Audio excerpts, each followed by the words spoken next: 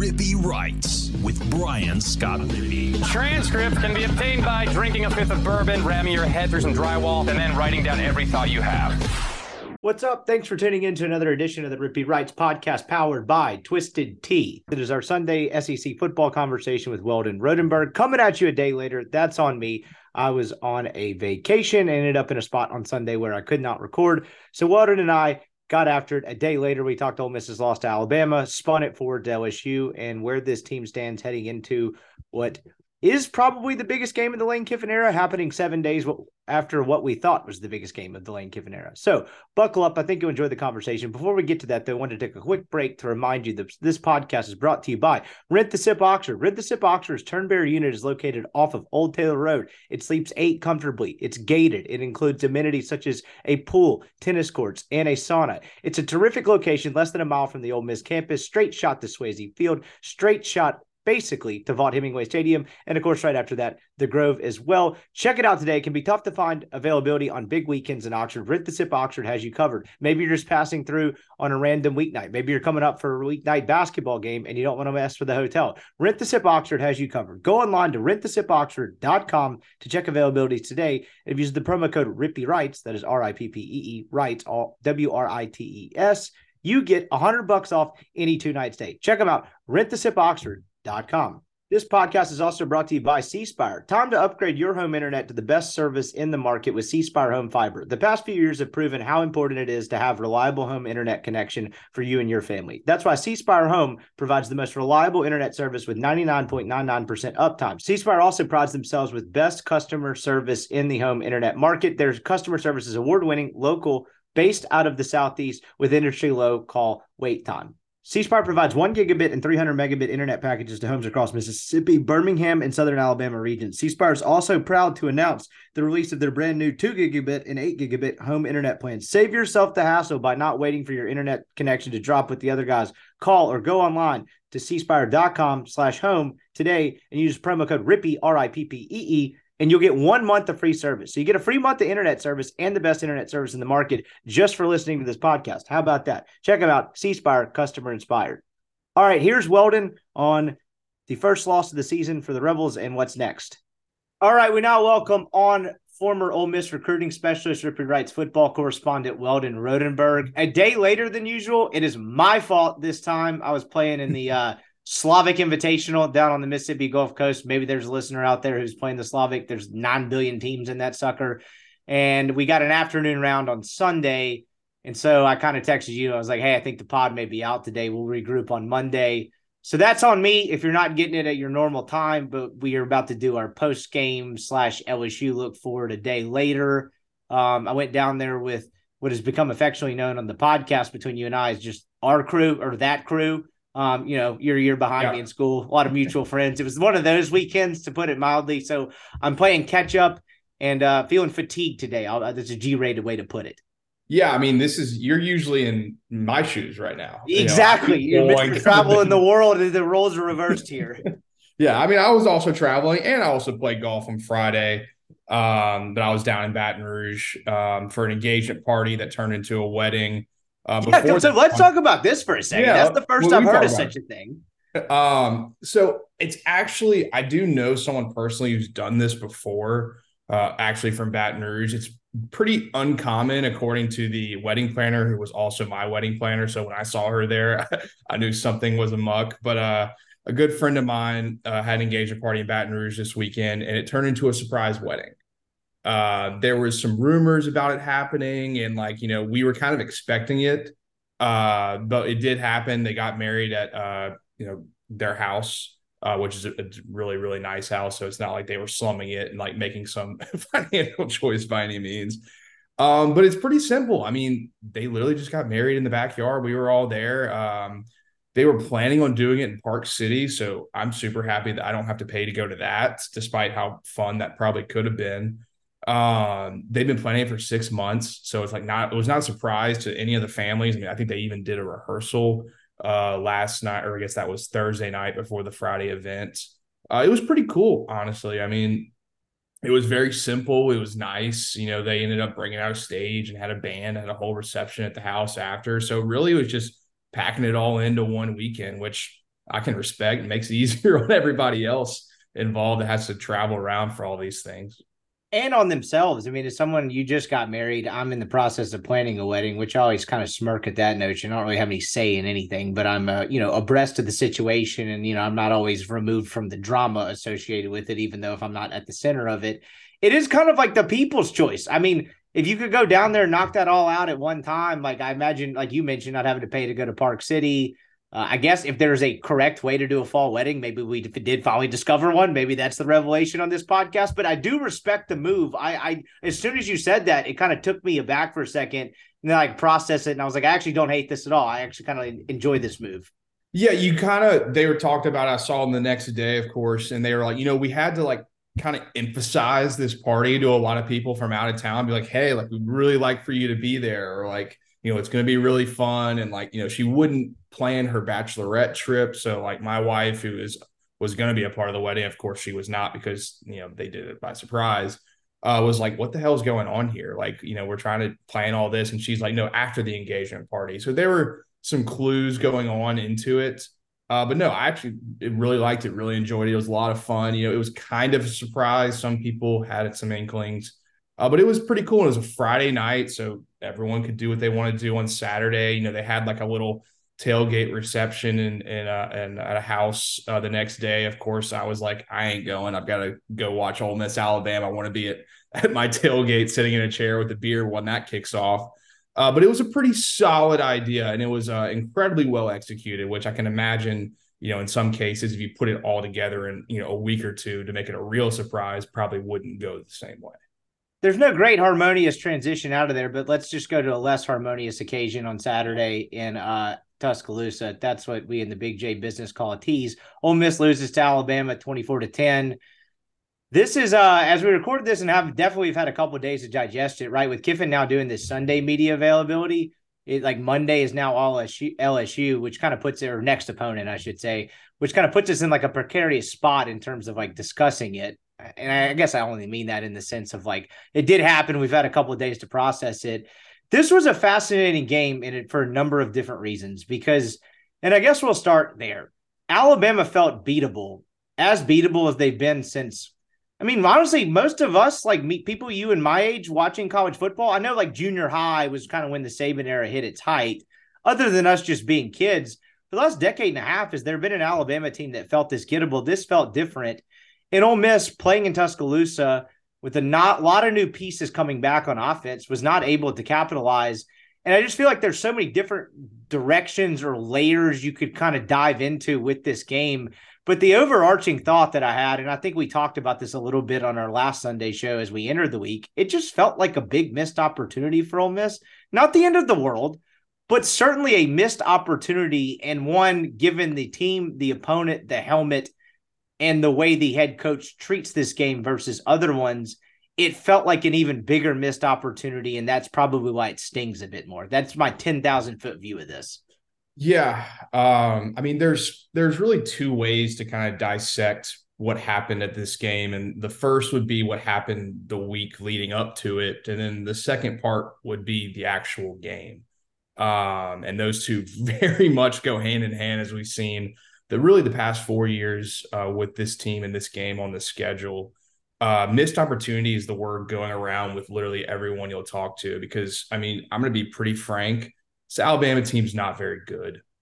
I mean, yes, defensively, they obviously have athletes, and they obviously have a very good front seven with some talented DBs that have not really meshed well together with teams that could take advantage. But offensively, I mean, I was listening to some radio today, listening to some Baton Rouge people getting ready for the Ole Miss game, LSU, and kind of listening to what they had to say about the game. And one of the guys was going on there and was like, look, and this might be a hot take, but there's a real case where like Jalen Milroe is the worst quarterback in the SEC.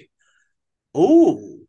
Yeah, that was his take. And, I had to sit there and think about it. And I was like, that's probably a little hyperbolic for my taste. But if you just look at his ability, I mean, you take away the run, which, I mean, for all intents and purposes, Ole Miss did. He's just not very effective in any other way, shape, or form except for absolute bombs. And honestly, the one bomb he hit wasn't a good throw. It was just an incredible play by Burton down the middle of the field. So you just had an incredible opportunity against an absolutely wounded Alabama offense. Their offensive line is bad. I mean, Ole Miss was getting real pressure. Yeah, they ran the ball pretty effectively, but it wasn't like they were gashing Ole Miss for these 15, 10-yard runs like in 2021. 2.5 yards per rush, all things considered, by the way. Yeah, in 2021, they gave 3 yards a rush. Of course. But they gave the ball to Brian Robinson like 10 times in a row in that first drive in 2021 and just gashed Ole Miss every single time. And you just knew what day it was going to be. Today, they didn't do that. Milroe didn't kill them with his legs. Yeah, of course, he's going to get his eventually. He was efficient throwing the ball intermediately, kind of. I mean, I think he finished like 17 of 22 or something. But, that's what you do. You kind of keep the playmakers in front of you, and that's fine. The difference in the game offensively for them was 2 big shot plays. That was it. That was literally it. And Ole Miss just couldn't make him pay. I mean, if you had told me going into this game that Alabama was going to score 24 points, my response would be, well, Ole Miss is going to win that football game. And that absolutely was not the case. So I don't know if you want to go into what happened the week leading up and what that means for this game, or if you just want to go through game flow and talk about what exactly happened on Saturday. I don't care which way you go about it, but there's definitely 2 different conversations there. Let's go both. And I want to kind of get to what happened the week leading up toward the game. But while it's kind of fresh on my mind, circle back to what happened, like a general thought during the game, or after the game, I should say.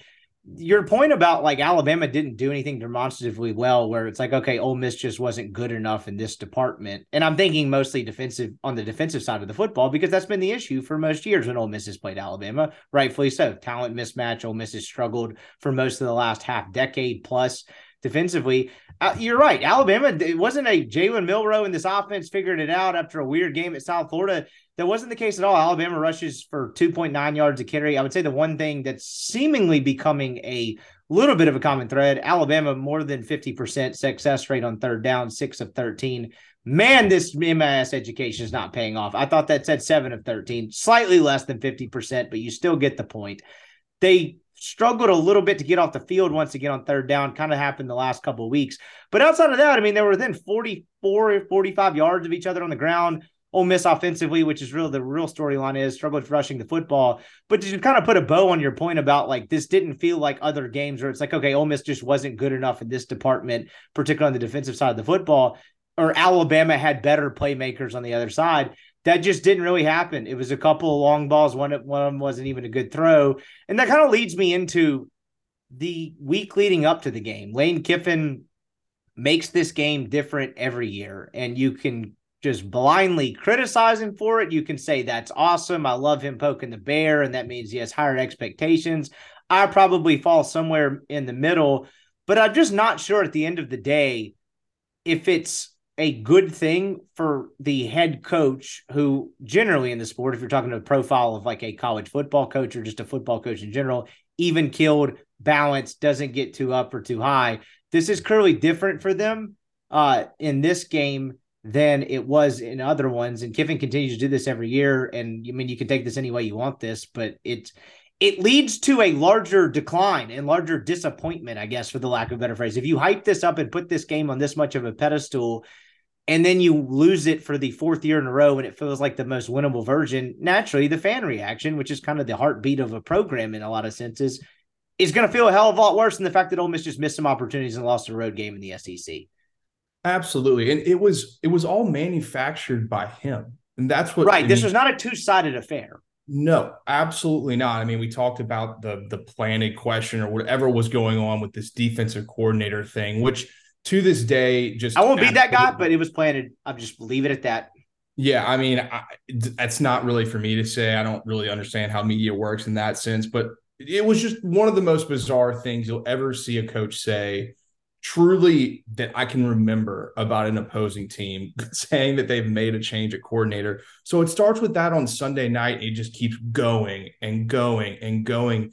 And it's all. And real quick, the Sunday night piece of it is interesting to me because he starts a new media availability the week of this game, where he starts doing it on Sundays, where people even connected to the program. More than the average Joe fan is like, wait, what do you even mean? Why is he talking today? So like that part's new, and I feel like that perpetuator of it. Sorry, I derailed you. Continue. No, that's fine. I mean, we'll go to this tweet by Peter Burns that I'm sure some people have seen, but I think it bears discussing again because it really is the perfect summation of what this has become. And I'm just going to read it verbatim. Sorry. Third straight year, Ole Miss has had the team to beat Bama. Third straight year, Lane pokes the goat on the game week for social media buzz. Third straight year, Bama beats Ole Miss. When you put Bama on a pedestal, not only does your team feel it, which I think is an important point here, but so does Alabama. It has to be time for a new approach. I just don't see anything wrong with any of that. I think it is all true. It is all fair. It's not even clowning Ole Miss or Lane. It's just the facts of what's going on in this game. And when you hear Dart and Saunders and some guys after the game talk about we felt like this was our year to get them. Right. That means it's been going around the building that it's almost, I don't really think it's like an overconfidence. It's almost like the opposite, which is hard to say. It's almost like they're overrating this game. A very general way to put it, psyching yourselves out. Exactly. I mean, that's exactly the way to put it. I heard Neil say this, maybe it was the post game, maybe it was today, that it actually might be a really good thing, not just because Alabama is Alabama, but that this game is not on the schedule next year. You just aren't going to have this game moving forward annually, at least it seems.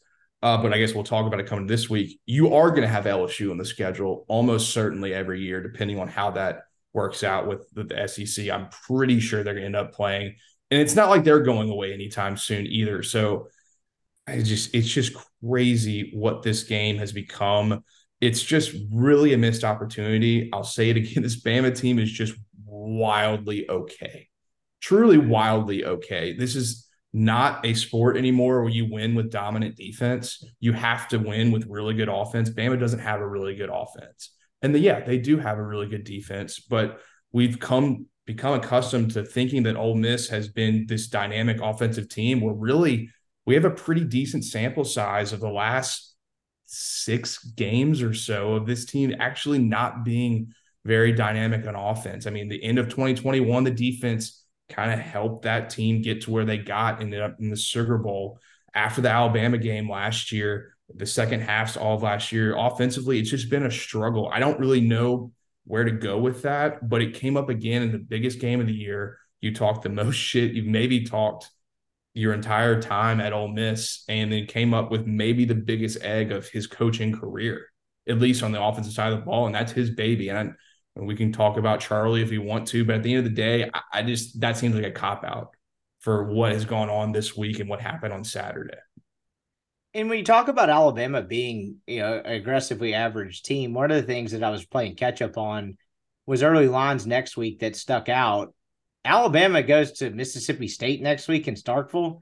And even I would say from Saban standards, slightly above average Alabama team, they just destroy Mississippi State. I don't know what the reason is every year. Alabama's a 14-point favorite and opened as a 14-point favorite against Mississippi State 2 weeks after one of the worst offensive performances I've ever seen by an SEC football team in the last couple of years. I think that underscores your point better than anything. And, and not to beat a dead horse about the missed opportunity, but that's the reason it felt this way. And I think the high of the social media kind of poking of the bear versus the low of a very disappointing performance, largely because of the side of the football that Lane Kiffin is known for, is I think the reason you're seeing the reaction to the result of this game versus in past years, where last year it felt like just genuine disappointment, where it was like, damn, that was right there, but they couldn't quite do it. They ran out of gas. I guess if there's one way to nitpick Burns' tweet, which I thought was a great point, I had not seen that. I'm very glad you read that. I got to give him a pat on the back for that one. 2021, did they actually have the team? That became a game where they couldn't block them, but that's picking nits for the lack of a better phrase. But to your point, that's the first game where it became like, oh boy, here we go. And when you put them on a pedestal, Alabama just kind of brings out the best in itself.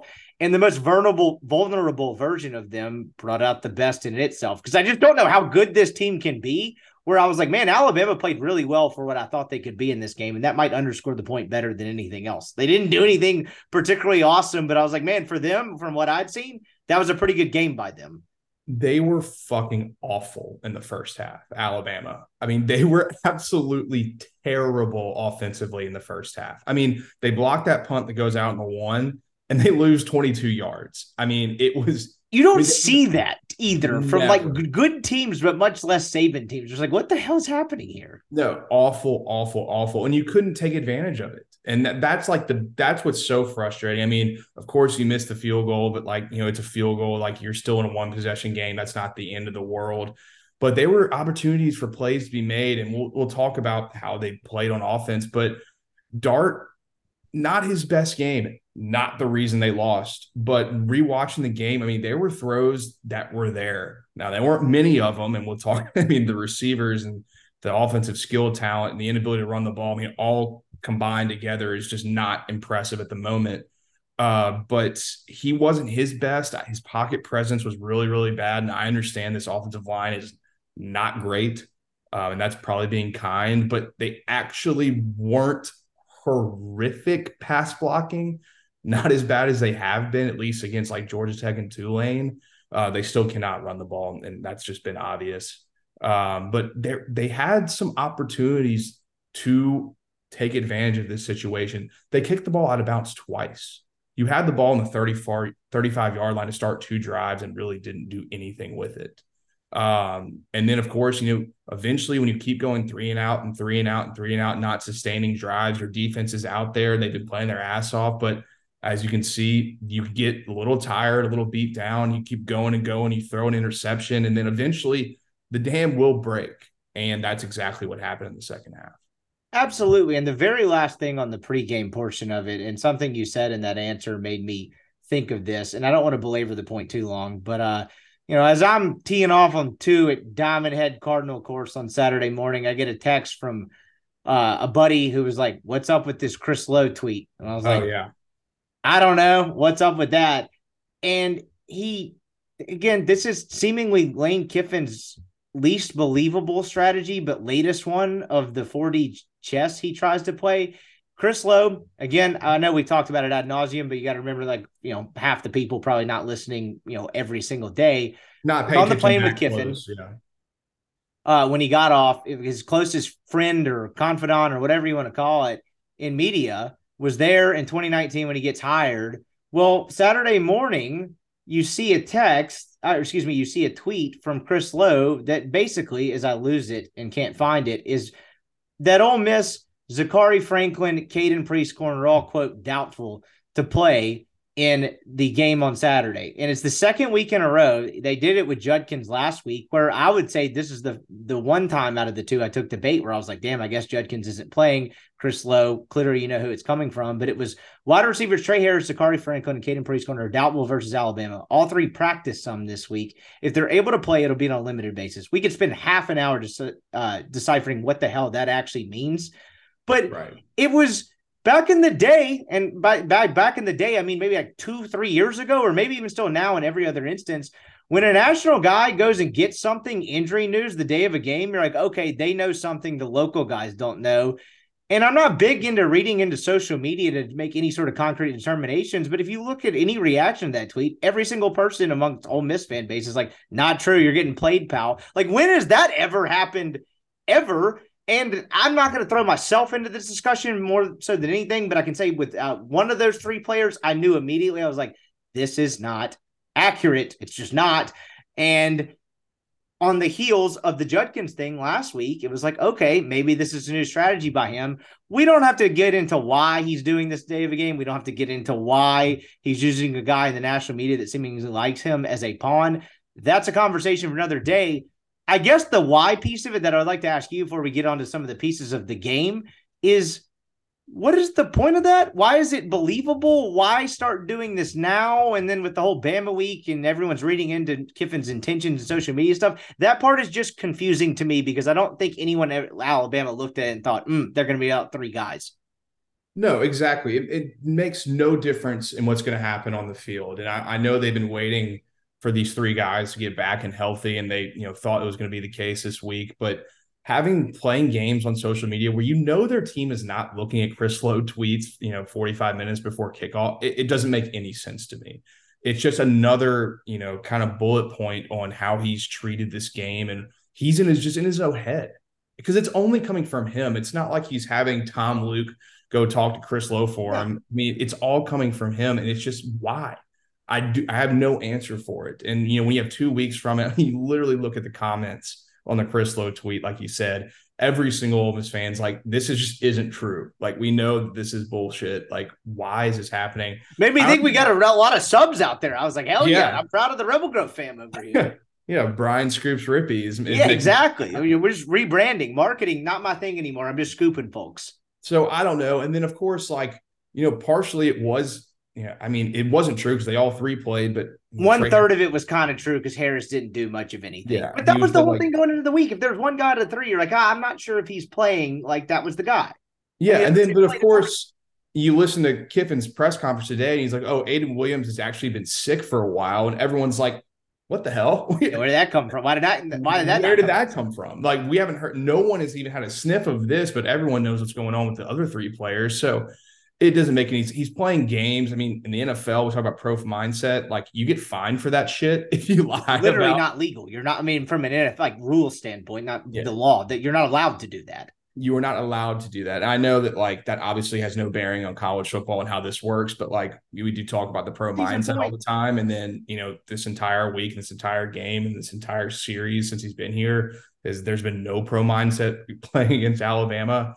So, I mean, it doesn't really make that big of a difference, but it's just another look inside how they've treated this game. And it's just bizarre, to say the least.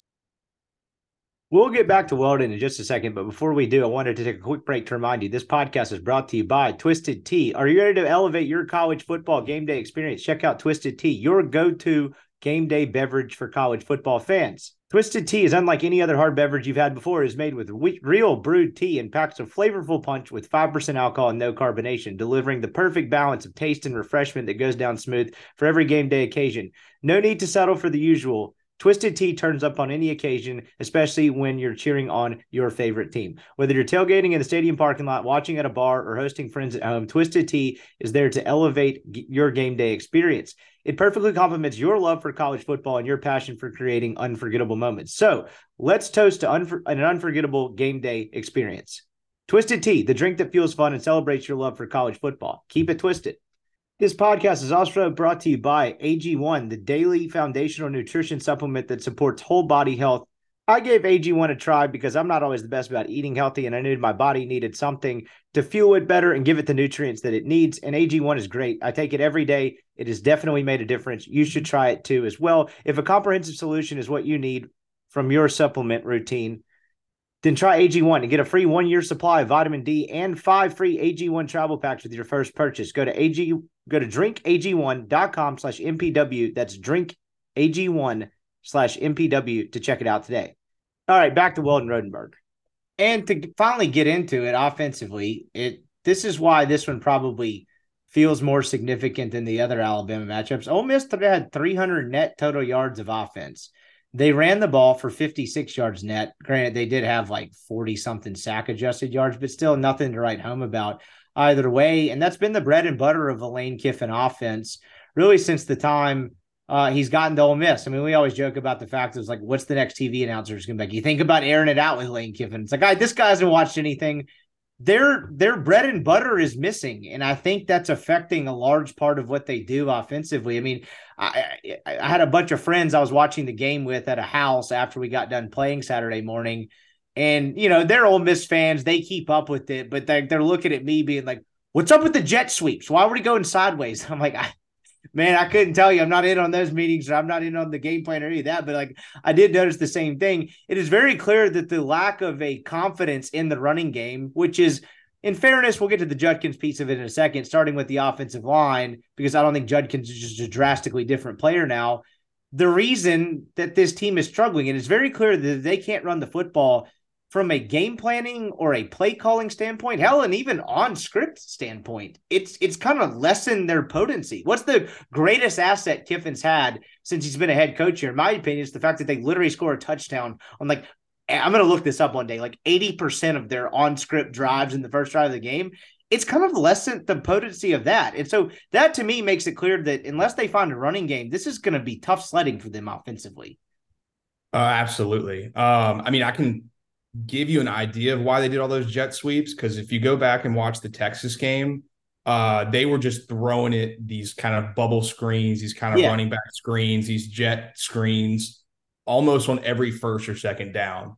The difference is Texas is throwing it with Quinn Ewers and, Xavier Worthy, and we're giving it to Dayton Wade. And we don't have the guys blocking on the edge. Really, it's been a big problem with, trying to get sideline to sideline. It's not necessarily even team speed, but they're just not getting any of these safeties. They're not getting any push downfield on the outside or the inside. So I understand why they were trying it.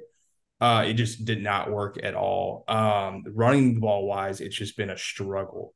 But they didn't even, unlike the Tulane game and what he said after that game, where he's like, we're going to have to almost force the run because it's what we do. I feel like they didn't try as much. No, they did not at all. And this is the third massive game in a row between Alabama last year, LSU last year, and Alabama this year, where they've almost abandoned the run. And they didn't really abandon it, but it felt like for the first few drives of all three of those games, it was air it out, air it out, air it out, air it out, and then maybe catch them with a run after first down.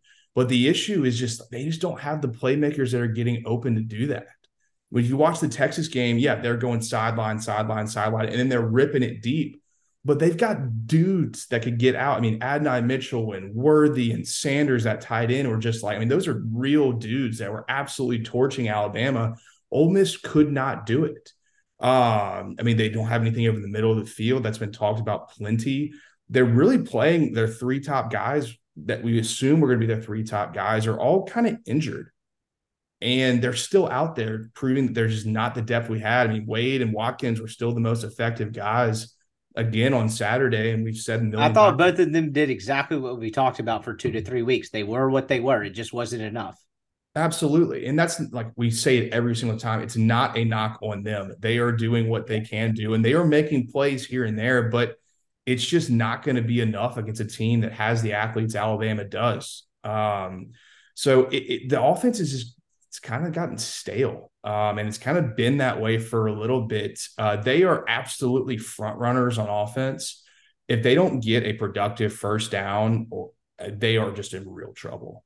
Which has really been effective this year because they've had so many holding penalties and procedure penalties. I mean, on that first drive when they had that illegal shift because Dart snapped the ball too quick, it's just 5 yards is just killing this team right now because they're incapable of running the ball on second and long and even getting back to the sticks right now. So it's just, you can't reshape your offense in a week or two. It just doesn't happen. I mean, Alabama, they didn't reshape their offense. I mean, they did exactly what they've been doing. They've run the ball a ton. They maybe got Milroe going with his legs a little bit, but it was basically the same thing. I mean, we talked about they were always going to try to get Milroe to run the ball more, and they're just going to smash it down your throat.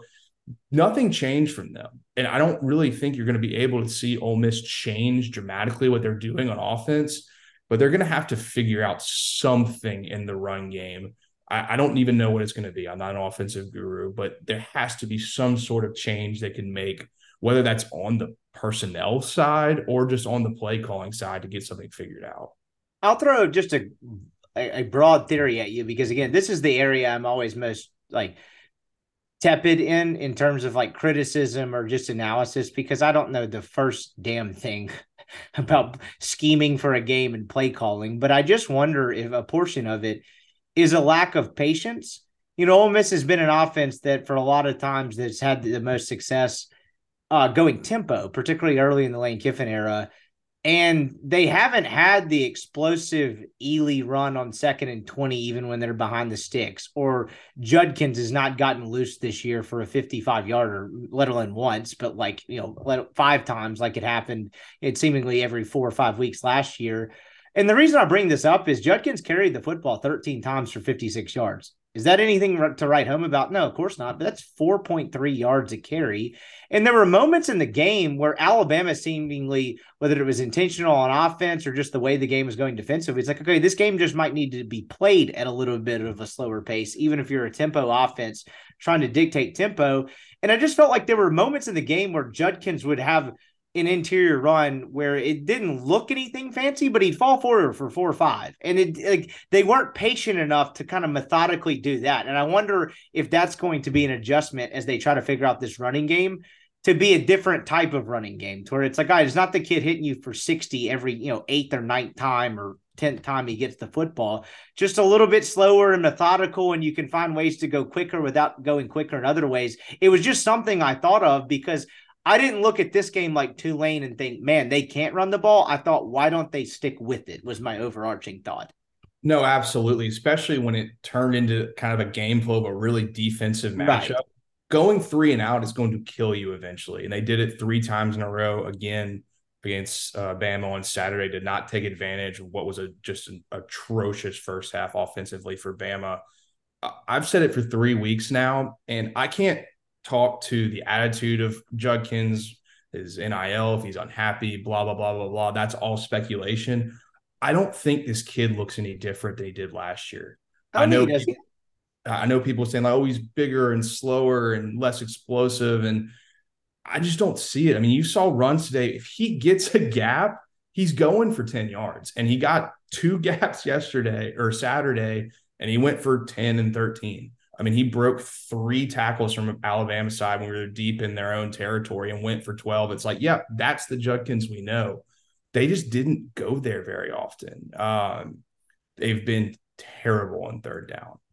It's been a theme with this team going back to last year where third down has just been awful. And I know maybe they're chalking it up to just trying to set up for 4th down or something, but this team just doesn't get going if you don't get the first down on the possession. I mean, it's been really, really rough. When they get that first down, they've actually been really good because then they can get in their flow. They can go fast, and then now you got to keep Bam on their heels or whoever you're playing on their heels. But there's just been way, way, way too many wasted plays, wasted third downs, wasted misreads by Dart, wasted blocks by the offensive line.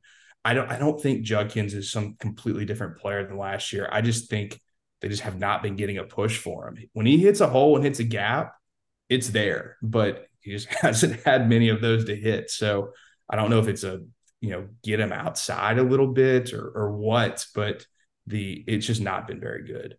No, it hasn't. And that kind of lends itself to this. Maybe I'm trying to speak something into existence that doesn't exist, but the whole, you mentioned, all right, if they get that first down, they're fine. Well, usually in like the past 3 years of Lane Kiffin offense, it's like, all right, how can they hit them for another chunk play? Whereas like with the state of this offensive line and the state of the running game, not necessarily breaking huge runs that often, like, should you reevaluate what that 2nd and 5 or 2nd and 6 means? That just means, hey, okay, now we can get going into this sucker instead of just go as quickly as humanly possible and try to hit him for 19 or 20 on a sweep or something like that the next play. I almost wonder if after this game, they'll try to recalculate what a significant gain on first down means to them versus in years past.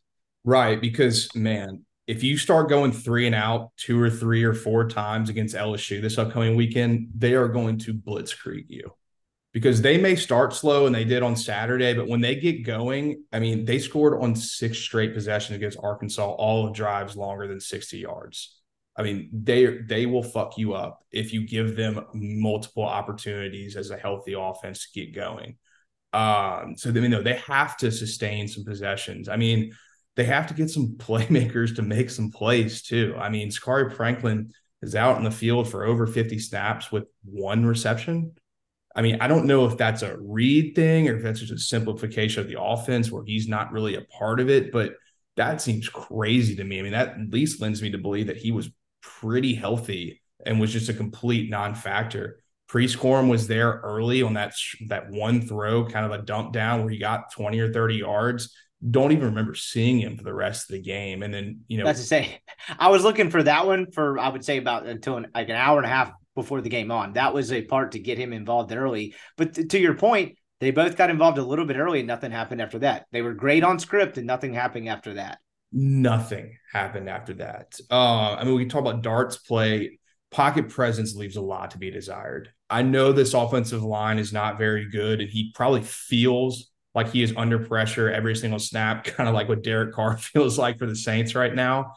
But he wasn't finding the rushing lanes whenever the pass protection breaks down, which is something he's been really good at all of last year and even earlier this season. I remember in the second possession on second down, he runs himself completely out of the pocket and just throws the ball away, where if he just looks left, he's got like 20 yards of running room, but he just immediately looks right, flushes himself out, and then misses a throw and doesn't really do anything with it. He was I think he only had like 6 rushing yards in this game.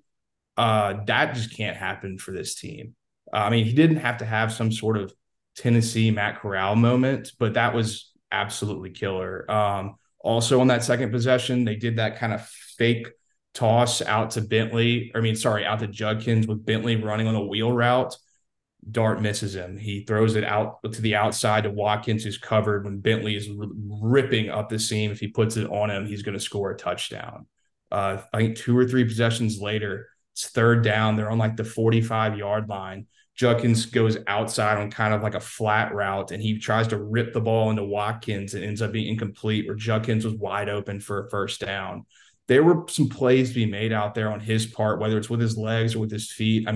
Not to mention overthrowing Watkins for a pretty wide open touchdown. I know there was 3 minutes left, but guess what? You're in a 1-possession game. I was about to say, yeah, crazier things have happened. Crazier things have happened. So he was not the reason they lost the game, but in these kinds of games, he's got to be damn near perfect to beat really good defenses and really good teams. And he was just not. He was not that. The interception also was just brutal. I get impatient or whatever, but that's just unacceptable. It's a backbreaker. You finally actually got a first down on that possession, and you just rip one on a shot play to Dayton Wade. There's 3 guys back there. He basically fair caught it. And then not to mention returns it another 30 yards, put them in better position to score, which they did on that drive. He's got to be better. I know he has not been bad this year, but he also has not necessarily proved that he can take over a game if everything else isn't working either. There's seemingly been a hesitancy to criticize Jackson Dart because I think a little bit in part, one, I think he seems like a good kid. I think people like his story. I think given who he replaced, like from like a fan base, or sometimes we're guilty of it media wise, of like, hey, there's not actually that big of a drop off between him and Corral. But it's been fascinating to me to watch for over a season now that Corral, one, was incredible throwing the deep ball. He made the right decision almost at all times. And he never, that 2021 Corral, that second year in that Kiffin offense, he never really missed a whole lot. Don't get me wrong. There were a handful of throws throughout the course of a game where it's like, okay, but man, not a whole lot of them. And Dart is just not that kind of quarterback. And if you want to say he's not Matt Corral, that's, far from just an absolute indictment on the kid as a college quarterback. But I feel like there's been a lot of that through a season and a half now, or almost a season and a half with Jackson Dart, to where I guess the way I'd pose it to you is, what do you think Jackson Dart does best? What do you think are the 2 things he does best? Because I swear I have a follow-up to this that will make a little more sense. I say 2 things. What do you think he does best as a quarterback?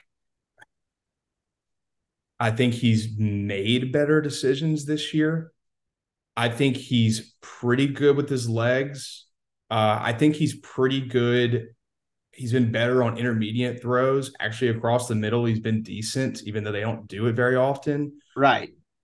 It's kind of a lot of average to above average. I don't know what he does the best. I'm trying to literally think of it in I didn't mean to put you on the spot. I don't mean like elite level, just out of what he does as a quarterback, just like best traits, not compared to anyone else, not compared to anything else. I think you kind of nailed it with the intermediate throws, better decision making, and is a pretty good runner. That's about it.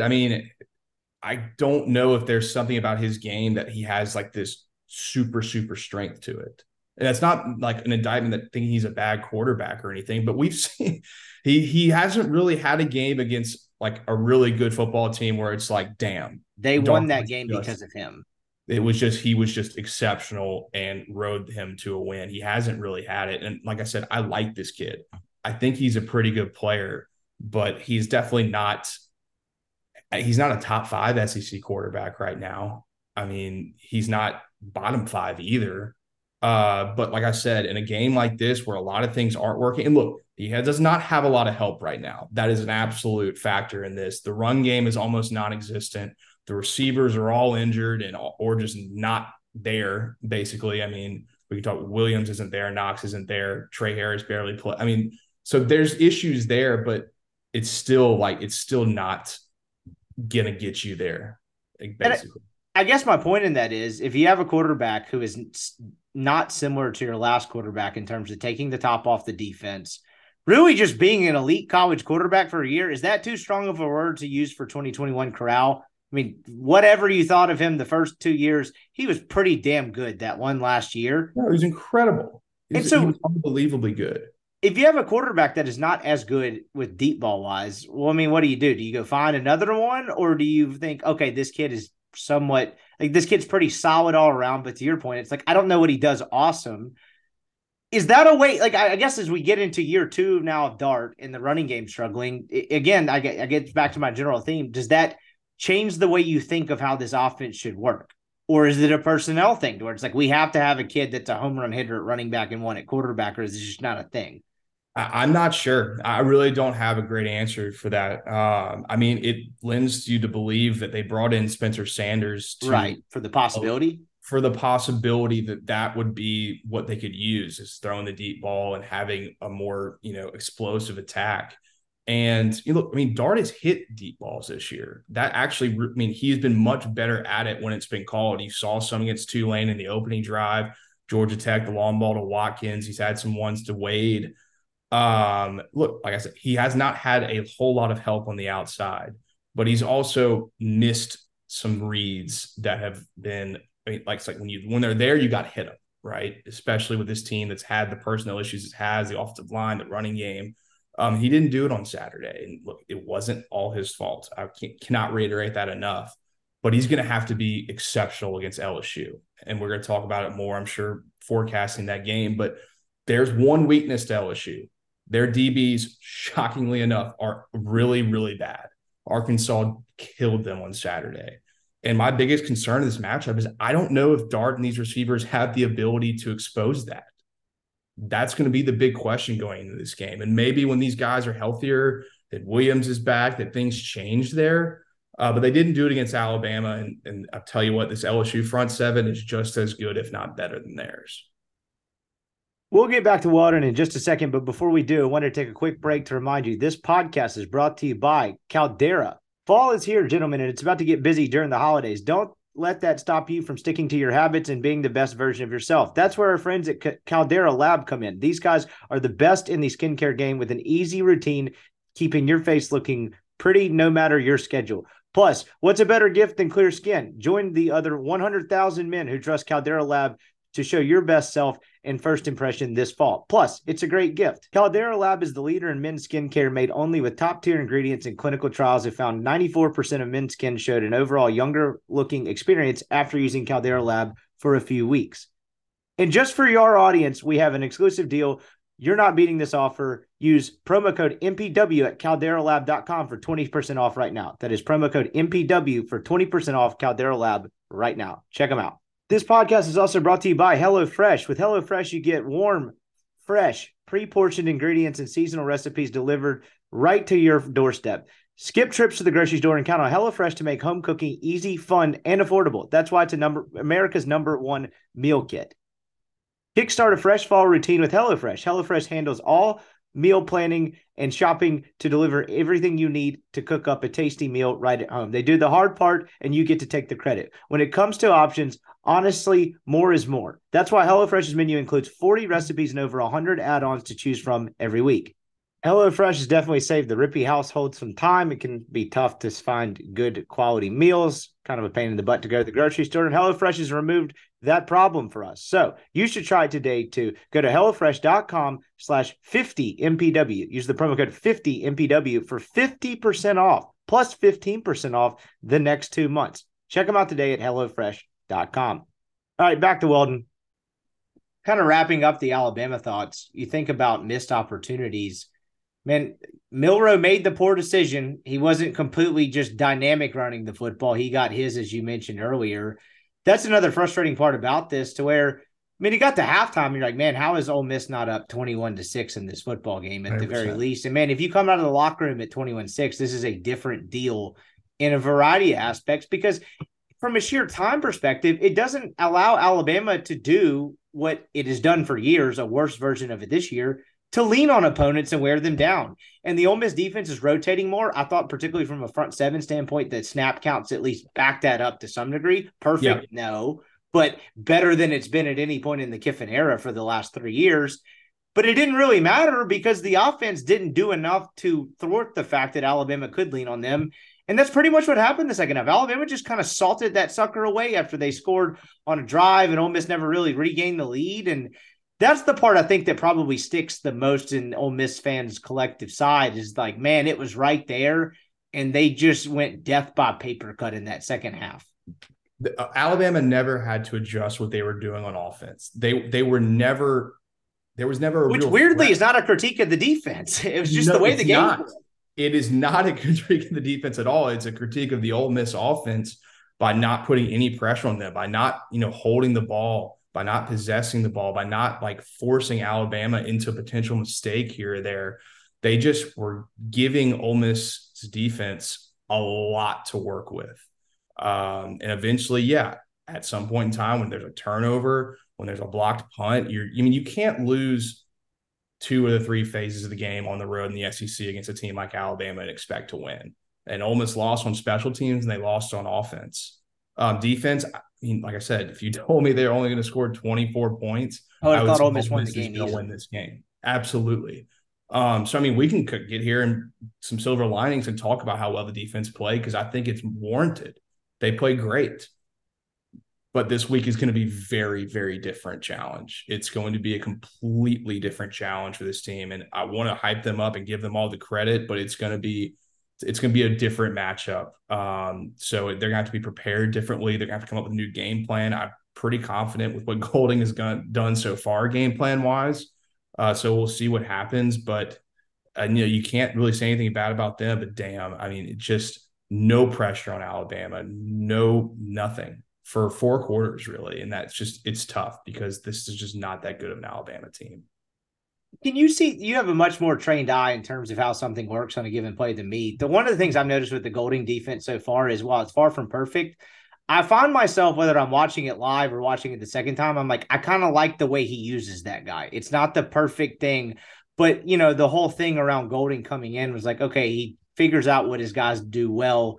And he tries to kind of, formulate that into an 11-person or 20-something person game plan, whatever you want to call it, to accomplish that. I've noticed that a lot this year. Again, not an A+, certainly not a C+, probably not even a B- or a B. I'd give him right in that B+, A- range, depending on where you want to go. But I've been impressed with that, whether it's watching Perkins and him spying Milroe, or the different ways that they've used Cedric Johnson, or the kind of the run defensive lines versus pass defensive lines.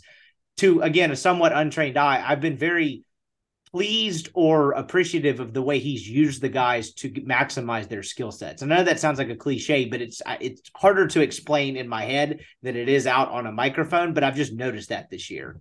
No, yeah. The game plan with using Tennyson with his speed and Perkins with his athletic ability to kind of, they were spying, but sometimes they were just straight up rushing, was awesome. And it worked perfectly. We talked about last week on having to kind of force the issue and trying to be more aggressive on early downs and get tackles for loss. And they absolutely did that for 4 quarters, really. Alabama did not just gash them for 5 yards in every first down. Milroe was not, nothing with his legs, but when he got outside of the pocket, DBs were playing well. They weren't letting guys get behind him and then letting, everyone in the front corral around Milroe and make plays. They did it perfectly for literally 3.5, almost 4 quarters. So you can't, he's used his personnel, what he has, the depth in the back and in the front, almost as good as you can, considering the talent on the other side of the ball. So, I have nothing but praise. I would give the game plan and the execution this game, an A. There's nothing else you can say about that. They had 6 points at halftime.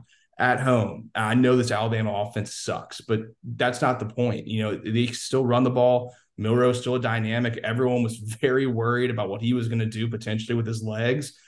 And without, the exception of 1 or 2 plays, he was pretty much just kind of dinking and dumping it around until those 2 shot plays. So it's hard to complain about anything you've seen there. It was just a missed opportunity with the way they've played. We'll go with the big picture thought to wrap up here regarding Alabama. This has been just a fascinating, I would say, 9 months for myself, this podcast. We caught a lot of shit for like criticizing Kiffin at all last year. And I get it. Like, fans are fans. They do what they do. I didn't feel like we were ever unfair in criticizing Kiffin, but I thought we pointed out some things that maybe poked holes in the whole pro mindset thing. The fact that it was like, hey, this isn't normal. It's unconventional. Some of it works, some of it doesn't. But I never viewed Lane Kiffin from 2021 on as this like infallible guy that you're the world's biggest asshole if you criticize him. And I felt like for a while, even after last year and the way that ended, like that was still not met very well in terms of response.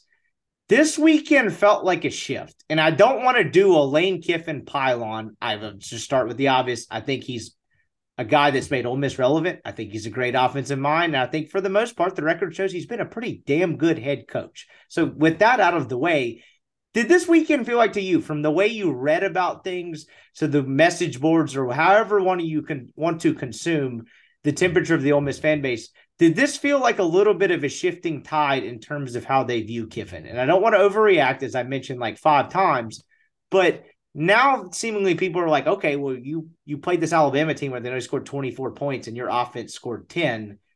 This felt like a little bit of a shift. I think it's fair to say. I do think it's fair to say, and it's not unfair, and it's not really unwarranted. We've been 100%. talking about this specific game with the way the schedule worked out since the schedule came out was, they're going to beat all 3 of these teams beforehand. They're going to go to Alabama, and it's going to be a game to see where this program's at. And then when you add on everything from Sunday night up to the Chris Lowe tweet, it was a lot. And then to come out and lay the biggest egg he's laid in potentially his head coaching career. And the biggest game of his career. In the biggest game. At least at Ole Miss, I should say. Yeah, probably the biggest game in his career at Ole Miss against a very beatable Alabama team, which honestly makes it worse. We said it last week, like them looking as bad as they did against South Florida was almost a bad thing, because if Ole Miss did what they did on Saturday, you were going to get clowned, and you were going to, it was going to be pretty warranted. I don't necessarily blame Ole Miss fans for thinking that way. I think it's what makes this game, this upcoming week, even more massive. 1,000%. It went from like, okay, can he poke the bear and knock him off, to can he actually back up what he's been saying for 3 years? No, exactly. And, you can't take away 10-2. You absolutely can't. That was a really, really good year. Obviously, with the way last year ended, along with the Auburn stuff, which, coming even the season before that, there was more of that with other coaching stuff. It was like, okay, there was a little fan base fatigue with the social media stuff and the way he's handled a lot of these things, the transfer portal, some of the personnel issues in your 4th year, some of the recruiting issues in your 4th year. It was like all kind of culminating into this game against a beatable Alabama team that he puts on this pedestal and has so for every year. And I think the way the game went and the outcome of his baby being the one that lost you the game is why people are now all of a sudden like, man, what's going on here? This is the offensive mastermind. This is the guy that can do no wrong, whether it's national media or the Ole Miss fan base. And it all culminates into Tuscaloosa, and it was just an absolute egg. And it's hard to get over. It's hard to overcome. And I don't think any of it's unfair. That also doesn't mean the sky is falling either, because there were good things from the game, not offensively, but it's not all for loss. And, recruiting has been better, but it's still the signature win thing is still there, and it may not be fair. And you saw people, we've kind of talked about it, and it's been out there. And then finally somebody from national media tweeted it, and it was like everyone else saw it too. And then when you listen to people talk about Ole Miss, and I listened to some of it today, it was like, yeah, this guy's pretty dominant on his opening script, but then once you adjust, it's over. That's not just an Ole Miss fan base thing now, that everyone else has seen it too. Right. So it's nothing new, and it's just LSU's a massive game. It is just so big for so many different reasons, not to mention what could happen if they lose. with, all the momentum they've talked about, the team Arkansas effort, coming in, you still got Arkansas Georgia coming in. No, I mean, it's a lot, and they're going to have to play damn near perfect to do it. And it's just, I understand the frustration. It doesn't mean the sky's falling. I don't think it is either, but it's not unwarranted. No, it's not unwarranted at all. And one of the things that you made a great point on, to kind of perfect way to bow end it is, or to put a bow on this piece of it, is the fact that, so Kiffin, after the Auburn thing last year, seemingly got like a little more self-aware. Like I think he maybe, with the way he mentioned things in press conference throughout the offseason, was like, okay, I'm at least somewhat acutely aware that there's a piece of the fan base that did not like the fact that I handled Auburn and that whole circus the way I did. He mentioned it a few times. Well, then you get to the portal thing, and it's like, is this sustainable? And all of a sudden, they're doing better in high school recruiting. Still a long way from the finish line. That is a podcast for another day. But hey, it's a start. We weren't talking about the way they've been recruiting high school wise, really, in this stage at any point since he's been here. So I guess to ask it in the final sense before we get to LSU is, do you think you see a different Lane Kiffin at all in terms of this post fourth Alabama loss and the way he not conducts himself on like a daily basis, but the next big game that comes up? Is there any change in Lane Kiffin at all, in your opinion? I mean, well, we'll see this week because this is the next big game. I mean, you lose this game and everything's out, things that we didn't necessarily predict, because that's not really the point. We went into the season like, yeah, like this team, probably like an 8-4 team. I could see 9-3, could see 7-5. But then when you put it in the context of what happened throughout the season with the SEC being what it is, this Alabama team being what it is, LSU getting their ass kicked week 1, you're like, damn, are we, set up for this? Is this possible? Is this possible? And that happens year after year where it's like, okay, here we go. And then you just add on the fact that you're adding Texas and Oklahoma. It was like, man, this is a real opportunity here. And then it just absolutely collapsed on itself. And they're going to have to pick it back up. They're going to pick it back up quick. They're going to have to get healthier. Things are going to have to change. But look, it's going to be a fascinating conversation on if they get their ass kicked on Saturday. We talk about this being the biggest game of the Kiffin era. How about the next one being the next biggest one? I mean, I don't think that's a total hyperbole, right? No, it's absolutely not. It is absolutely not a hyperbole. And it's at home. They've played a lot better at home. You should never go against Vegas. It's a 2.5 point line LSU is favored by. What would you have guessed that was coming out, by the way? 5? 7. Okay, I'd have gone in that 5.5. That's fair. Right in the Vegas zone. Go to 7. Yeah, the Vegas zone of we don't know what the fuck to do with it. Let's put it what's going on right now? Right. No, I mean, I could have seen that. So I don't know. I mean, it's a winnable game. But like I said, if it goes really poorly, like if it's similar to last year-esque, then I think you're gonna have to start asking questions on, is offensively, are we running a scheme that does not work anymore? Personnel wise, are we building this roster the way that we need to be successful in this league? Head coaching wise, are we going to have to stop this social media stuff?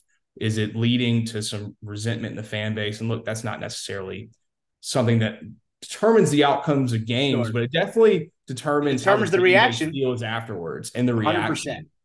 I will give Kiffin credit. It's not like he came up with a whole lot of excuses after the game. I mean, that was another piece of it. This is on me. He took his punches. He didn't talk about, the crowd or the personnel or NIL. He put it on himself to be better, which, I mean, I respect that. And I think it's, he's not really been bad about that. He usually does, take the lumps when it's deserved, but it just makes it so much more confusing when you go through the week that we had before this game, having it end up the way it is and just be like, well, move on to the next week. It's like, well, it's hard to move on to the next week after what just happened. I mean, it just was such a microcosm of what this Lane Kiffin era for the last, 10 games has been. I mean, they haven't beaten a Power 5 team since Kentucky of last year. I mean, A&M. They did beat A&M. You're right. But one Power 5 team since. Sorry, Kentucky. I don't count Georgia Tech. That's not a good football team. So technically, I guess we both got that. Yes, exactly. Clarify. We're not into facts. We're into narratives here. But yeah, no, I forgot about Georgia Tech, to be completely honest. Yeah, no, that's fine. So yeah, that's kind of off. Whatever. That's not the point. The point is it's not fair to be like, oh, this guy's in trouble. Of course he's not in trouble. But we live in a day-by-day college football world. I mean, you see week by week things change dramatically with the way people look at programs, with the looks at momentum. And right now, when it comes to like big matchups and the way Lane Kiffin's gone, like they just haven't won a lot of them. And I don't think it's unfair to be like, what's going on here, especially when we saw the initial success. And then he's kind of gotten his guys in now, and it hasn't been the same. So I mean, it's just such a massive game this weekend. We will finish up with Weldon in just a second, but before we do, I want to take a quick break to remind you, this podcast is brought to you by our sponsor, BetterHelp. It can be tough to train your brain to stay in problem-solving mode when faced with a challenge in life. Unfortunately, life doesn't always come with an instruction manual. That's why BetterHelp is the world's largest online therapy service, connecting over 1 million clients with licensed online therapists, quick, easy, and affordable. You can get matched with a therapist after filling out a brief survey. You can switch therapists at any time, and you don't even have to be on camera if you don't want to. Take care of your mental health today. Go online to betterhelp.com and get 10% off your first month. Betterhelp.com/MPW to get 10% off your first month.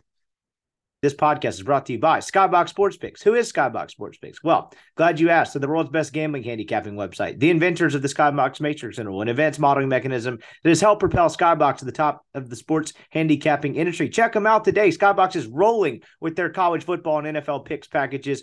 Don't be that guy that loses a bunch of money based off their own leans. Skybox is a full proven method. They'll send you a color-coded picks spreadsheet divided up by units, and boom, you're all of a sudden more equipped to profit than before signing up for Skybox. Make this football season a profitable one. Check it out, skyboxsportspicks.com. Use the promo code RIPPEE, RIPPEE, and get 20% off any picks package. Check them out, skyboxsportspicks.com. Podcast is also brought to you by LB's University Avenue there in Oxford. Go see Greg if you're a Rippy Wright subscriber. That's rippywrights.substack.com. Get a free newsletter from me and discounted meats right now. It's 3 6-ounce bacon wrap fillets for $20. That's about a $40 valuation you're getting there for $20. Go in there, show Greg proof of subscription. He'll get you set up. Then go find all your own favorites at the most delicious butcher shop in the world. Check them out, LB's University Avenue there in Oxford. All right, back to Weldon. It's massive. And that's actually something Kiffin talked about either Sunday or on Monday. I can't remember which one it was, but I had the note written down that I agreed with him a lot, where he's like, every time you lose a game, you want the coordinator fired. This industry is such a week-to-week business where, hey, if you lose, you suck.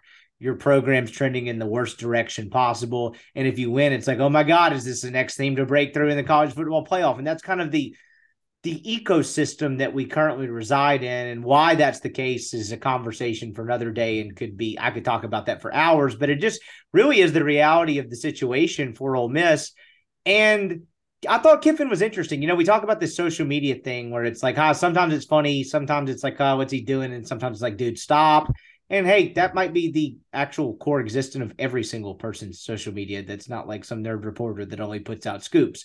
But it was interesting after the game. He did like the Travis Hunter haters thing. He seemed to be on that for a few tweets. And I can't believe I'm sitting here an hour into a podcast talking about Kiffin quote tweets. But then the real reason for it is there was like a parable taped on the walls today. I don't know if you saw this. And they're talking about, getting in there and competing and the man in the arena. And, like if you're disappointed in your performance, like remember, like, there's people that are still proud of you. I'm butchering the hell out of it. You can go read it if you want to, but that type of stuff. And I think like if we talk about like Kiffin's mindset and change Lane Kiffin and all that stuff, I'm not saying he's changing as a human after one loss to Alabama, but like that in his own weird way, like kind of gives you some small glimpse into the way he thinks in the most indirect, like coded way possible. And now as he enters a week where, to your point, he's got to win this sucker. If they want to have any expectations of winning the SEC West, they got to beat LSU. When the schedule came out this year, even though we were talking, 8-4, 7-5, hey, I could maybe see 9-3. Given what happened around them in the first 3 to 4 weeks, it was, you got to split Alabama and LSU. And man, if you go 2-0, then you're really sitting pretty. But Georgia's kind of the weird thing walking in the mix after that. Point being, they just have to win this game. And it's going to be a totally different test. We can get to the Quinshon Judkins piece of it in a second, but when he was asked about LSU's defense, he was like, more physical, way bigger, going to be a lot tougher up front. It was like, whoa, okay. Like, this guy's not mincing words here. So I think that does underscore the challenge, though. Like, this is going to be a massive test at home. And this feels like one of the first Kiffin back against the wall. How do you punch back games of his Ole Miss career? This is going to have to be an all-timer coaching effort. I think when you talk about personnel-wise, like, yes, LSU has better players than Ole Miss. And, we could go through it. I don't think it's necessary. Kiffin's going to have to coach the best offensive game since he's been at Ole Miss to win this one. Truly. Because, they're not holding LSU to 24. And if they do, Pete Golding should have, literally double his salary. Because this is, the hottest offense besides Washington in college football right now. And that's, not hyperbolic at all. They have been incredibly efficient these last two games against, two okay teams. But still, that's just the matter of the fact. He's going to have to get something going. And I don't know what that's going to be, though. I don't know if it's going to be the similar kind of game plan against them last year where they just came out throwing the ball around the yard. Look, they went up early against 14-3. 17-3. 17-3. It's exactly right. Yeah. I'll remember the biggest moment of that game. It's 17-10. They come back and score off that really weird Jaden Daniels throw where it's like a punt where our DB just completely lost the ball. Dart has Mingo streaking down the middle of the field on a double move, and he misses him to make it 24-10. And after that, it was the punch in the mouth that you didn't get back up from. It's going to be a real long day if you get punched in the mouth in this game and don't get back up from it. It's massive. He's got to figure out a way to get the run game going. If the wide receivers are healthy, they're going to have plays out there to be made, and Dart's going to have to make the right reads and hit them. Because, look, the LSU DBs are bad. It's shocking, but they are legitimately not good. The LSU front seven, like Quinchon said, is probably more athletic and bigger than Alabama. Not as much depth necessarily, but they've got, a lot of guys, man. They're getting their middle linebacker back in Spates, this transfer from Oregon State. They have no injury concerns. Brian Kelly said today, everyone is going to be playing in this game offensively and defensively. So you're not getting a break there. You just have to make a lot of plays on offense. You're going to have to outscore them most likely, which is possible. It is absolutely possible. They have played better at home. They have got the guys to do it on both sides of the ball, but it's going to have to be a coaching masterclass because LSU's coming and they are really, really good. I don't care. They played 20 minutes of really bad football against a team that might be one of the best in the country. They have completely turned around what they've been doing so far. Harold Perkins is back on the edge doing what he does. It's going to be a tough task. It is absolutely doable. But he's going to have to be damn near perfect. I completely agree. And it's kind of the perfect test at this point in the Kiffin tenure, right? It's like, can you go outscore this LSU team that's been one of the hottest offense in college football? And barring just an absolute catastrophe from your defense where LSU scores 52 or something like that, this is kind of the balls in your court. And how do you respond? And that kind of gets me back a little bit to not go back to the Alabama game, but the Pollyanna, I would say, pro Ole Miss Kiffin viewpoint is, hey, we had a bunch of dudes that have been injured for the first 3 games of the year. Like Trey Harris was not himself. He was clearly our best receiver. We hadn't had Zachary Franklin at all. We hadn't had Caden Prescorn until this game. It was a lot of new. Dart talked about it. Dart was like, man, we still got a lot of new guys out there playing with each other for the first time on Saturday. Kiffin mentioned it in the week leading up to Alabama at some point where he was like, a major portion of our offense in Caden Prescorn has not been available yet. Like, if you want to give him a pass for the Alabama offensive performance, is the fact that 3 of their 4 best offensive targets, when you talk about taking the top off of a defense now against a bad secondary, that was their first 4 quarters of football together. And one of them clearly was not 100% healthy in Harris. Yeah. I get that, but a lot of this has been known. You knew Franklin was hurt and had surgery, and you didn't know when he was coming back. You knew Prescorn got hurt whenever that was in fall camp, so he wasn't going to be ready. In fairness, I will give him a pass on this. That happened 4 days before the first game. Oh, yeah, it did. No, 100%. But you knew after that, you're like, okay, we don't have this guy. What are we going to do next? And then, honestly, once Harris went down against Tulane, it's like, man, you can't have one guy go down that everything be like, whoa, what the hell? And, of course, all this comes back really to the inability to run the football with your best player. because everything else kind of just can really gel if you're able to do that. So I don't know. I mean, I think you're going to be healthier this game, which is going to be a huge added benefit. But even then, you're still going to have to make a lot of plays to beat this team. It's going to be fascinating. It's going to be one of the more fascinating weeks in this whole Kiffin trajectory era. Before I keep you for 9 hours tonight, let's take a very quick look around the SEC. It wasn't like a totally earth-shattering weekend, but there were some results that were fascinating to me entering last week. Obviously, we got the Ole Miss Alabama one out of the way. LSU Arkansas. I think this was the most like, hey, the entire West is gettable game because Arkansas had lost to BYU the week before. LSU destroyed what I think is a bad Mississippi State team. It's like, okay, LSU's back. They're still the favorite in the West. I don't necessarily dispute that line of thinking based off anything I saw last weekend. But, I mean, there's 9 different ways Arkansas could have won that game, and they did not do it. No, yeah. Arkansas should have won that game. Absolutely. I mean, it really goes back to like the first possession they had when they should have scored a touchdown. They didn't. They come back in the red zone. They get another field goal. And then after that, LSU scored in every single possession for the rest of the game. We don't give KJ Jefferson enough credit. He's so much fun to watch play football. I've never gotten the criticism of him. I get it. I'm not the most like offensive savant where it's like, hey, like this guy doesn't do this and this. I just love watching a big dude who can run and can throw a little play football. He's a ton of fun to me. Yeah, he's just really good. I mean, they did all that without Rocket Sanders, too. I mean, they've got a pretty decent stable of running backs. You know, none of them are Sanders, but like they're more than serviceable. The Arkansas offensive line had maybe 10 false starts. True. I mean, literally 10 false starts. And look, Tiger Stadium is hard to play in, but that was like a 70% Tiger Stadium. It was not what it usually can be, but, you know, I get it. They were really bad on the offensive line, and KJ just kept making play after play after play. It was really, really impressive. Defensively, Arkansas is pretty average, but, you know, they turned the ball over once. They got pressure on Daniels a few times. But at the end of the day, Malik Neighbors is just an absolute monster. He and Brian Thomas were just torching those Arkansas DBs play after play after play. They got tired, and eventually it became sort of a shootout where it was who's got the ball last.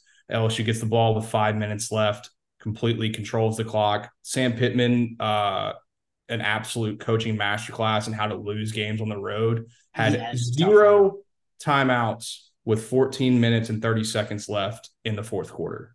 And when you're the CEO, that's kind of like, hey, don't screw this part of it up. It was bad. You know, the offensive line is his baby, and he's the head coach. The two things you have to be good at are time management and coaching your position, and they were the 2 worst things that happened in that game. Probably cost them the game. Not great. It was not great. They also refused to let LSU score with a minute left with no timeouts when they were down at the 1 yard line. That's coaching malpractice. You have absolutely no chance to win that football game unless you let them score to get the ball back. And they did not do it. So pretty big missed opportunity from Arkansas team that is not as bad as we thought. Probably not great, but getting Sanders back, I wouldn't be surprised they beat A&M. They're frisky. They're still decent. LSU, I mean, we've talked enough about them. You know, we know what they are. Bad DBs, really good offense. And then like a week after Florida just manhandles Tennessee defensively, they win 22-7 against Charlotte and don't score a touchdown in the second half. I think that's the perfect encapsulation of like what in God's name is the SEC this year. Yeah, I've kind of like gotten to the point in the SEC and the way things work. Like these shit little games that if it's not a marquee game, okay, cool, whatever happens, you could not. Sure. No, sure. It doesn't matter. They got a big game on the road at Kentucky. You'll learn a lot more about both those teams coming up. I'd take nothing from any of these itty-bitty games. I mean, Tennessee against Austin Peay was like almost down at halftime. They just don't. It's just clearly it's incredibly difficult to get these guys to play hard when they know they're going to win the football game. Yeah, exactly. I think that's very well said. And then, like I mean, Georgia's still playing with its food a little bit. I know that game's absolutely 49-21, but that's like 3 out of the 4 weeks where it's like, and the fourth one was the South Carolina game, which you wouldn't consider playing with its food. If it's like, hey, what are you guys doing here? And then they have like a 21 or a 28-point second quarter, and it's fine. It's just, I think it's hard to get guys up in that game, in games like that in the portal era, even though Georgia didn't take a lot of portal kids. But I mean, it extends beyond that. Mizzou beats a top 15 team in Kansas State, who I actually thought was really good, and I still think is pretty good. and they struggled with Memphis. And I don't know, I don't pretend to know a ton about Memphis, but it was like, man, that would be a nice, like, hey, Mizzou wins this 41-20, and it's like, okay, this team might be pretty good. That was a game until the very end.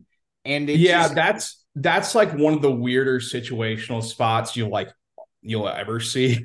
I mean, Mizzou plays 11 a.m. game. They're probably their biggest win in the Drinkwitz era. Then the next week they've got to play Memphis at a neutral site game in St. Louis, where you're getting their total package game coming from them, a game they think they can win. And you know what pretty good teams do is they overcome that and they win, and they did. So I give them a lot of credit. The quarterback was kind of injured. I think he played in the game, but he was hobbled up. So no, I give them a lot of credit for that. I don't think that makes them look bad. That's a weird situation to be in. Mississippi State, South Carolina. This is one that I tried to watch, but given the volume situation from the place I was at, it just wasn't working out a ton. State has a massive second quarter, even though despite South Carolina controlled the game after that. The fact that State put that many points up and seemingly looked okay on offense, right? You got back to Rogers with the whole Mike Leach stat line. He was like 30 of 48 for 487, but with one touchdown and one pick. They didn't look nearly as bad. I'm not sold on South Carolina, but man, that was a game that both of those teams had to win. And for better or for worse, I think a lot more of South Carolina's output for the rest of the season and what's the potential for them versus State, even though I don't think they're that different at teams. I want to give a lot of credit to both teams here. I'll start with South Carolina first. One, their fan base doesn't get enough credit. I mean, that place looked absolutely electric at night. A lot of buzz out of Williams-Brice over the last 6 days. It looked awesome. It looked awesome. So I give them a lot of credit. Spencer Rattler has been a top 3 SEC quarterback this year. They've played 2 teams that are better than them. They lost both of them, but absolutely none of that had to do with Rattler. He's been great. Really, I mean, he was exceptional in this Mississippi State game. I think he started 17 of 17 for like 3 touchdowns. I mean, that's hard to do against a State defense that they're not great, but they're definitely not that bad. South Carolina talent for sure. Yeah, South Carolina is not good on defense. The stats back it up. They are not good in the back end. Mississippi State, though, I mean, they had maybe one of the worst offensive performances you'll ever see against LSU last weekend. And they have to go on the road against South Carolina, and they played basically a completely different brand of football. I give a lot of credit to them for doing that, for putting Rogers in a better position to be successful, finally giving your best player the ball in Tulu. He was awesome in that game. They just got outscored. I don't think Mississippi State's very good. I think this was kind of throw everything at South Carolina game. This is a must win. You're going 0-2 in the league if you lose this. And they did that, and they almost won this game. They just got outscored defensively. Rattler played better. But look, both sides, I mean, it's hard when you start 1-2, when you're South Carolina and you have to play a massive game and you come out and play the way they did. That says a lot about that culture, about that team. And Beamer, who I kind of, I jab him a little bit for being a little corny, but it's a pretty impressive output when your season is on the line for a lot of goals that you've had. Mississippi State, kind of the same deal, really. They just lost the game. But I give credit to both those teams. It was a pretty cool game, a lot of fun. I watched the highlights today, like the extended cut, like 20 minutes. I was like, it's a pretty entertaining game that kind of got lost in the shuffle with Notre Dame and Ohio State. Before I wrap up with that, what did you make of not kneeling the extra point? On what? Ohio State and Notre Dame. It was like Notre Dame +3 as an action man. Ohio State scores in the last play of the game. It is literally an untimed down, and those dudes ran it out there and kicked the extra point. It's like, oh, man, is the fix in? You shouldn't – Ryan Day did not get enough shit for that. I talked about it with some people after the game when I watched it happen. I was like, what the hell is he doing? Because that's the only way you can lose. The only way you can lose that game right there is if you kick an extra point and it gets blocked and they return it and you go to overtime. Not kneeling there was a joke. I honestly completely forgot about that. Probably not as egregious as having 10 players on defense for the final 2 plays of the game. It's a tough one to overcome. But really fun game. I didn't really see much of it, obviously, because I was at the LSU game. But those 2 teams are really good. Notre Dame's not dead yet. Ohio State offensively is not what they have been, but this might be their best defense in a long time. They still got dudes. Now to go across the pond for the fastest growing segment on American soil to figure out who's dead and who's not. I'll tell you who's not dead. Manchester City, not even really being challenged. Are we about to see a historic goal differential? We're 6 matches into this sucker. They've scored 16 and allowed 3. That seems like that'll hunt. Yeah. I mean, they've been just incredible.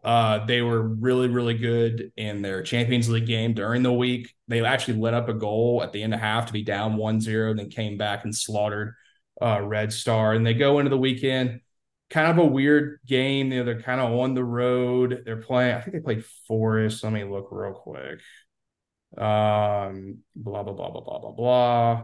Yeah, they play Forest actually at home, and they had got a red card, kind of a weird game all around, and they just do what they do and they get a result.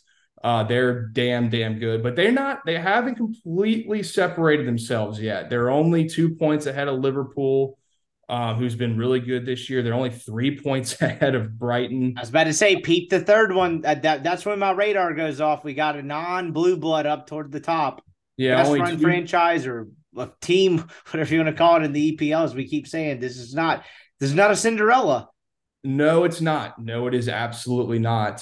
So they haven't. I mean, look, it's obviously incredibly early, and they're the prohibitive favorites, but they aren't separated completely from the rest of the pack yet. Toward the bottom, I now do not see Luton on the bottom, and that's because they had an absolutely earth-shattering draw against someone who I refuse to look up. But hey, they're out of the cellar. And then what really stood out here was the fact that you got Sheffield and Wolverhampton toward the bottom. We got the Portuguese team. We can't have them out of the league. What's going on here? It seems like Everton, I don't even know if they did anything very well, but hey, they're at least not on the bottom anymore. Luton, Burnley, and Sheffield United at the bottom. That feels like 3 teams that are primed to get relegated. Is that all 3 promotional teams? Do we have a single promotional team that's not in the relegation zone right now? No, those are the 3 that came up. And I think those are the 3 that we kind of predicted would go back down, which is kind of coming to fruition pretty obviously. Sheffield, they lost, I believe it was 8-0 to Saudi Castle. They got that's not what you want. They have a minus 12. And I use that. Yes, I use that murdered term very lightly, knowing the situation. So that was not great. Luton got I think it's Luton Town actually. They got a result, which is you're going to have to get a few draws in order for you trying to attempt to stay up. Everton actually got a win. That was massive for them. That's why they're not out of it. But I implore you to look at who is 14th. I am getting to that next to wrap up the fastest growing segment on American soil. There are 4 teams in the greatest league on earth with 0 wins. There are 4 teams with 1. I bet you could probably guess 3 of them, maybe 2 of them. I hate it for my Brentford Bees. They have 1 win. Everton has 1. Wolverhampton has 1. Chelsea, 6 matches into the year, 1 win. Again, this is going to be the storyline I latch onto where I'm like, please God, will this into existence? I know it's not going to happen, but can make me hope. So let's just look at their results this year. Can't wait. Why don't we?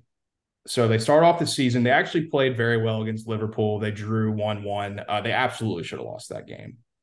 Then they lose to West Ham 3-1. So let's remember that's 1. So they get 1 goal. Luton Town they beat. That's like basically they should. Forest lose 1-0. Bournemouth draw 0-0. Aston Villa lose 1-0. They have not scored a goal in the EPL since August 25th through 4 matches. They have spent $1 billion, and they have not won a game or scored a goal since August 25th against obviously the worst team in the league. It is not good. We are getting very, very close to relegation zone for this team. And I'll tell you why, because would you like to hear who their next matches are against in the league? I'd love to. You'll love to. On Wednesday. Oh, actually, that's a League Cup game. Sorry. So they play at Fulham, at Burnley. So 2 road games. It's hard to get results, especially when you suck as bad as they do. And then here we go. You've got Arsenal at home, Brentford at home, at Tottenham, versus City, at Newcastle, versus Brighton, at United. So you are playing 5 of the top 6, and then a Brighton team who is much better than you in your next 7 matches. So what you're telling me is, as I learned last year with Arsenal, who was at the top the entire time. Is that who it was? It wasn't Liverpool, right? Yeah, it was Arsenal. Where I kept being like, hey, man, are they going to win this? They're going to win this. And I was like, okay, long season here. But what you're telling me, this next 7-match stretch, you could actually have a storyline to where it's like, hey, does Chelsea climb out of this? Where they probably end up doing it, but we at least get to have fun with it. Is that what I'm hearing? Oh, absolutely. No, it's a real thing. It is absolutely real. I mean, and then you look at their squad. I mean, injury-wise, they've got 1, 2, 3, 4, 5, 6 of their defensive players are out, 4 of which they bought this year. You've got 1, 2, 3, 4 of their midfield is out. By the way, these squads aren't that big. It's not like you got a 53-man roster where you're pulling from them. And then they've got a suspended striker, a hurt winger, and then Nkuku, who has not played like at all this season because he's hurt as well. Another one of their big signings. They are in real trouble. Like we're not there yet, but I think by the time we get to November, there's like a real chance that if this team doesn't figure it out, 1, they'll be sacking their manager again, which is always fun. And 2, they're going to find themselves in a first 6 months relegation battle. I root for chaos. I root for sacking managers. I root for just awesome British headlines. And this feels like a story tailor-made for this podcast, given that you're a Man U guy. Chelsea's down at the bottom. I cannot wait to see where this goes. He is Weldon Rotenberg. This has been the fastest growing segment on American Soil Soccer Corner. I appreciate the time, dude, and we'll have a hell of a lot to talk about next week. I'm sure that we will no matter what. See ya. All right, that's going to do it for our show today. Apologies for the tardiness. We've got a loaded slate of podcasts this week, including perhaps the podcast, potentially, I don't want to give it away yet, but perhaps the first actual famous person to ever come on this podcast. I'll just leave it at that. We got more later this week. Thanks for tuning into this podcast as always, and hit me up with your guesses on who it is.